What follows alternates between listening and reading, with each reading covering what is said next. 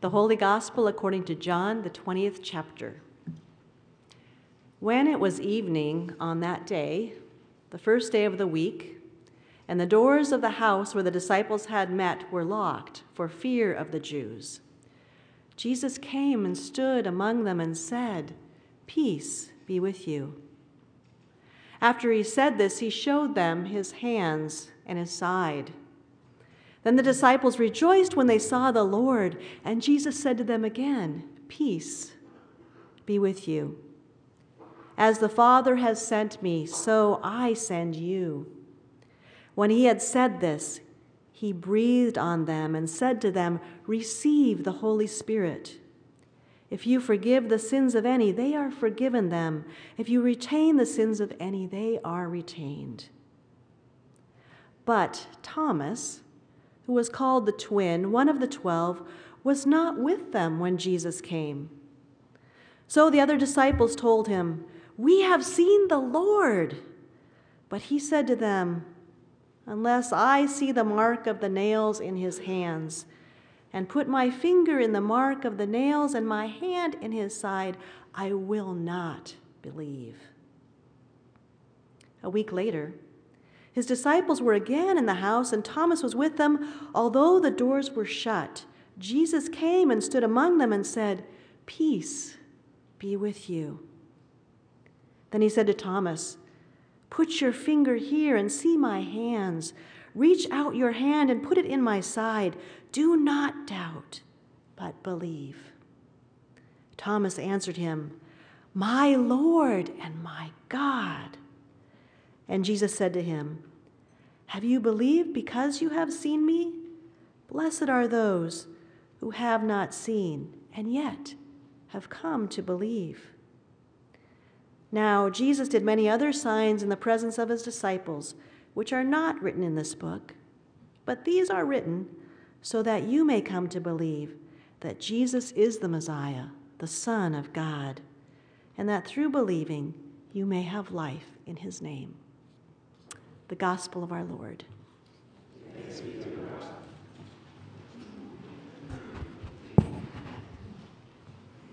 God. Christ is risen. He is risen indeed. Do you believe it? Seeing is believing. And sometimes you might need a little help with some glasses.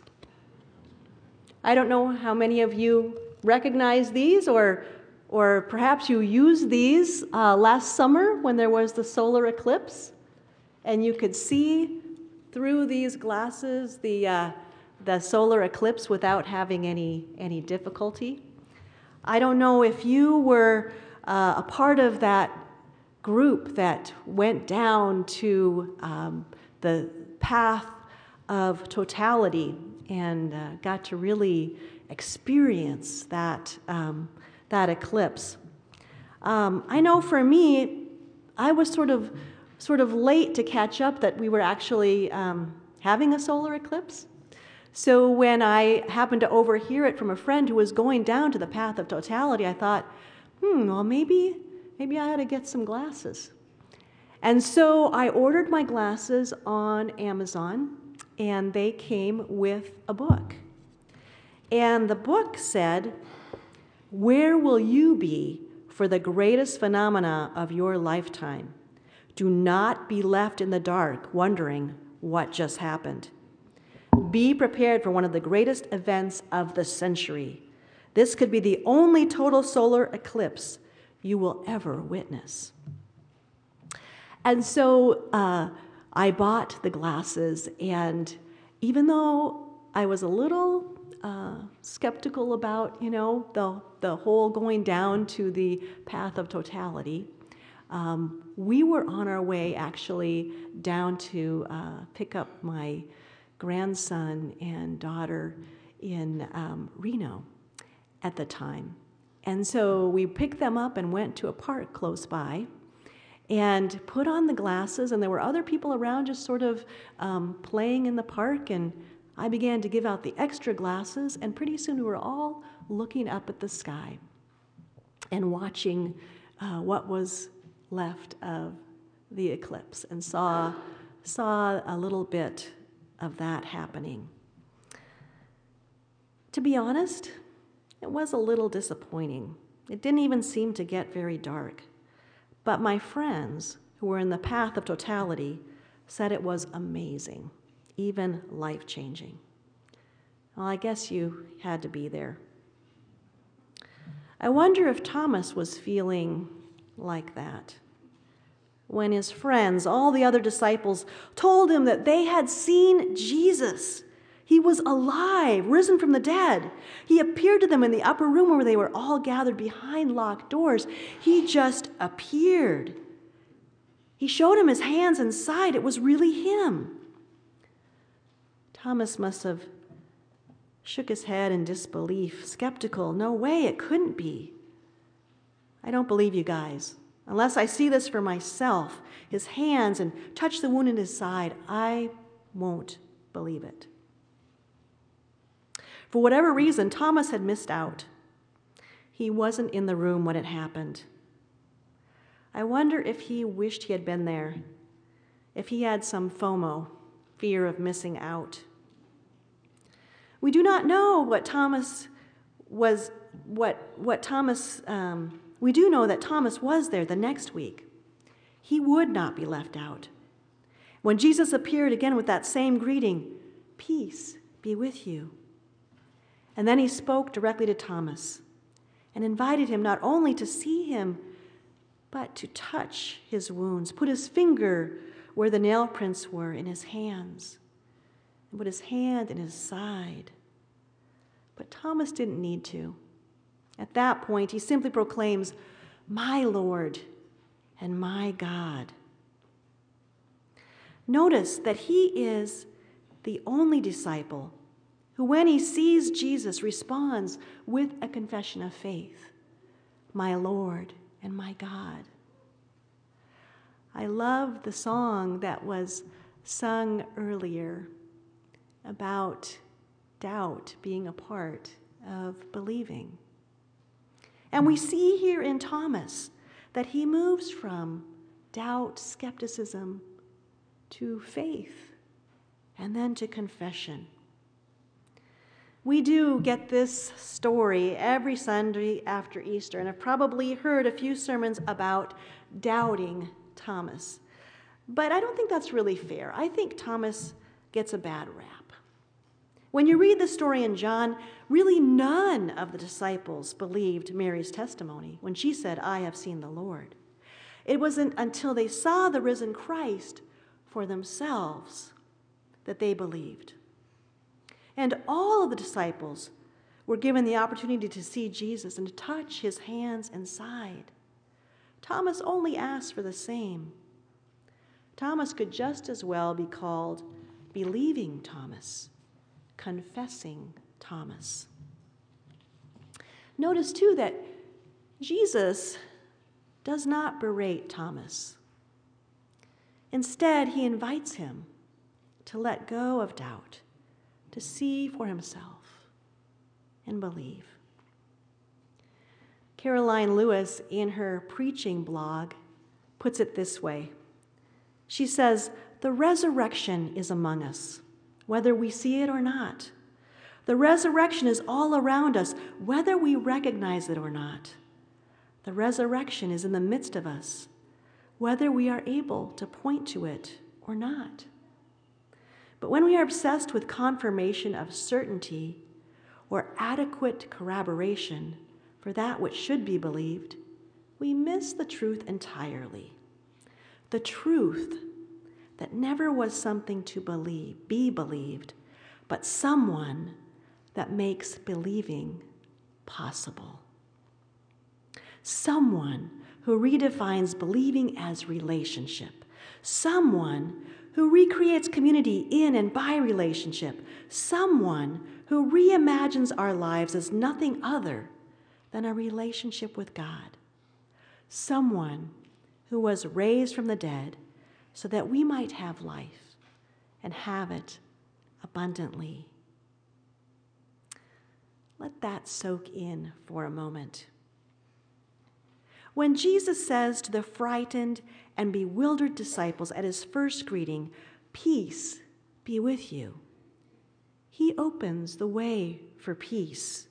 And when he invites them to see his hands and his side, he is inviting them into more than just belief in the resurrection, but into a relationship with the resurrected Christ.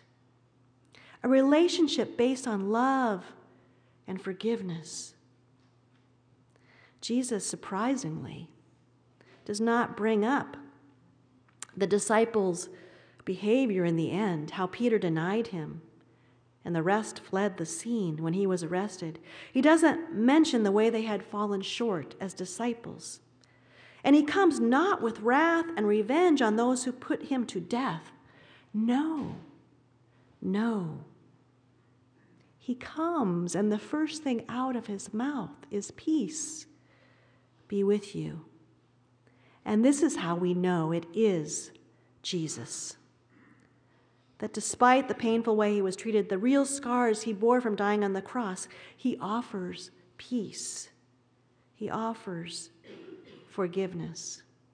He offers them himself. Not just to believe in the resurrection, but to have a relationship with him. They are given another chance to be his followers. And he commissions them and says, "As the Father has sent me, so I send you."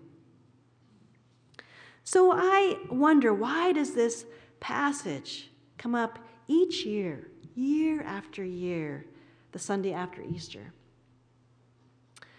Well, I don't know about you, but I think that I need the reminder that Jesus doesn't give up on me, that I'm given another chance and another and another, and that it's okay to have doubts and not to be afraid of doubts, because doubts can be a part of believing, can be fruitful and lead us to investigate, like my solar eclipse skepticism led me to buy glasses and check out this thing that everyone was talking about, and even to become an eclipse evangelist and pass out glasses to others so that they could also see this event and experience it.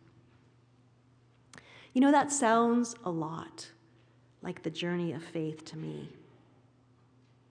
Perhaps we all can relate to having doubts, to experience times in our lives when we find it difficult to hold on to faith, when the world seems to tell us a different story, and our own problems and struggles, when we wonder where God is in the midst of difficulty and pain. It is those moments when the sun, the S-O-N, seems to be eclipsed by darkness. In those moments that Jesus holds on to us. And he says, "See my hands. Come put your hand in my side and see where the nails were in my hands. Know that I am here with you."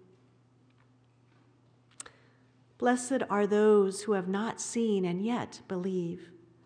Those are words for John's community who were struggling with what it meant to follow Christ when they were facing persecution. But those words are also meant for us. We may not see Christ in the way that the disciples and later Thomas, and then over 500 people witnessed the resurrected Christ. We may not see Christ in a physical sense, but there are ways that we can see the risen Christ today.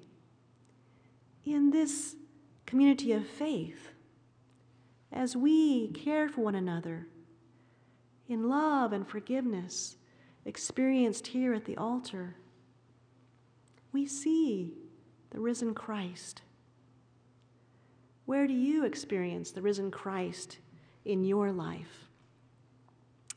There is an old praise chorus that is sung like a prayer, and it says, "Open our eyes, Lord. We want to see Jesus, to reach out and touch him." And I want to invite us for a moment to see the risen Christ in this place, to see the resurrected Christ here with open eyes today. I see the risen Christ active and living in you, in the community of faith gathered here today. And I'm wondering if you'd be willing just to look at the person next to you or behind you and just say, I see Christ in you. Would you be willing to do that? I see Christ in you. Christ is here. He is present with us today. One of the ways that I see the risen Christ also active and living is through the saints that I get to visit here at St. Mark's, who share with me how their faith sustains them. And when we share Holy Communion, it is especially meaningful for them. When I see the body of Christ given for you, the blood of Christ shed for you, often I see tears in their eyes because it means so much. They are experiencing the risen Christ. When 2 or 3 are gathered in my name, we see the risen Christ. We also are sent out to share the risen Christ so that others may see the risen Christ. And today I want to thank you on behalf of the other organization that I work for, Lutheran Community Services Northwest, and thank you for your partnership in sharing that good news with many vulnerable people in our world today, and especially the way that you are responding once again to helping a refugee family to be resettled. I see Christ in their stories and in the way that we partner with them. When we have difficulty seeing Christ because of life's trials and burdens that might eclipse and block our sight, perhaps the loss of a loved one or a life-threatening diagnosis, or a relationship gone awry, or the many tragedies that we hear about every day that threaten to overwhelm us, it is then that we need this story and that we need each other, the community of faith. And we need to hear those words of Jesus, peace be with you. It's something that we all need more of, to hear those words. It's something that the world needs more of and needs to hear those words. For some, seeing the solar eclipse was a life-changing experience for them. Well, I don't know about that, but I do know that seeing the risen Christ, experiencing Christ, is a life-changing experience. And I don't know how you came here today, what doubts, fears, or challenges you may have come here with, but I hope that you leave here sensing Christ's presence, sensing Christ's peace with you. You know, we don't even need special glasses to see Jesus, but simply an open heart. Today, he comes to us in this place through our brothers and sisters sitting around us, through the words spoken and songs sung, and through sharing in his Holy Supper, where we believe that Christ is present through bread and wine. Jesus says to us today, look, here is my body broken for you.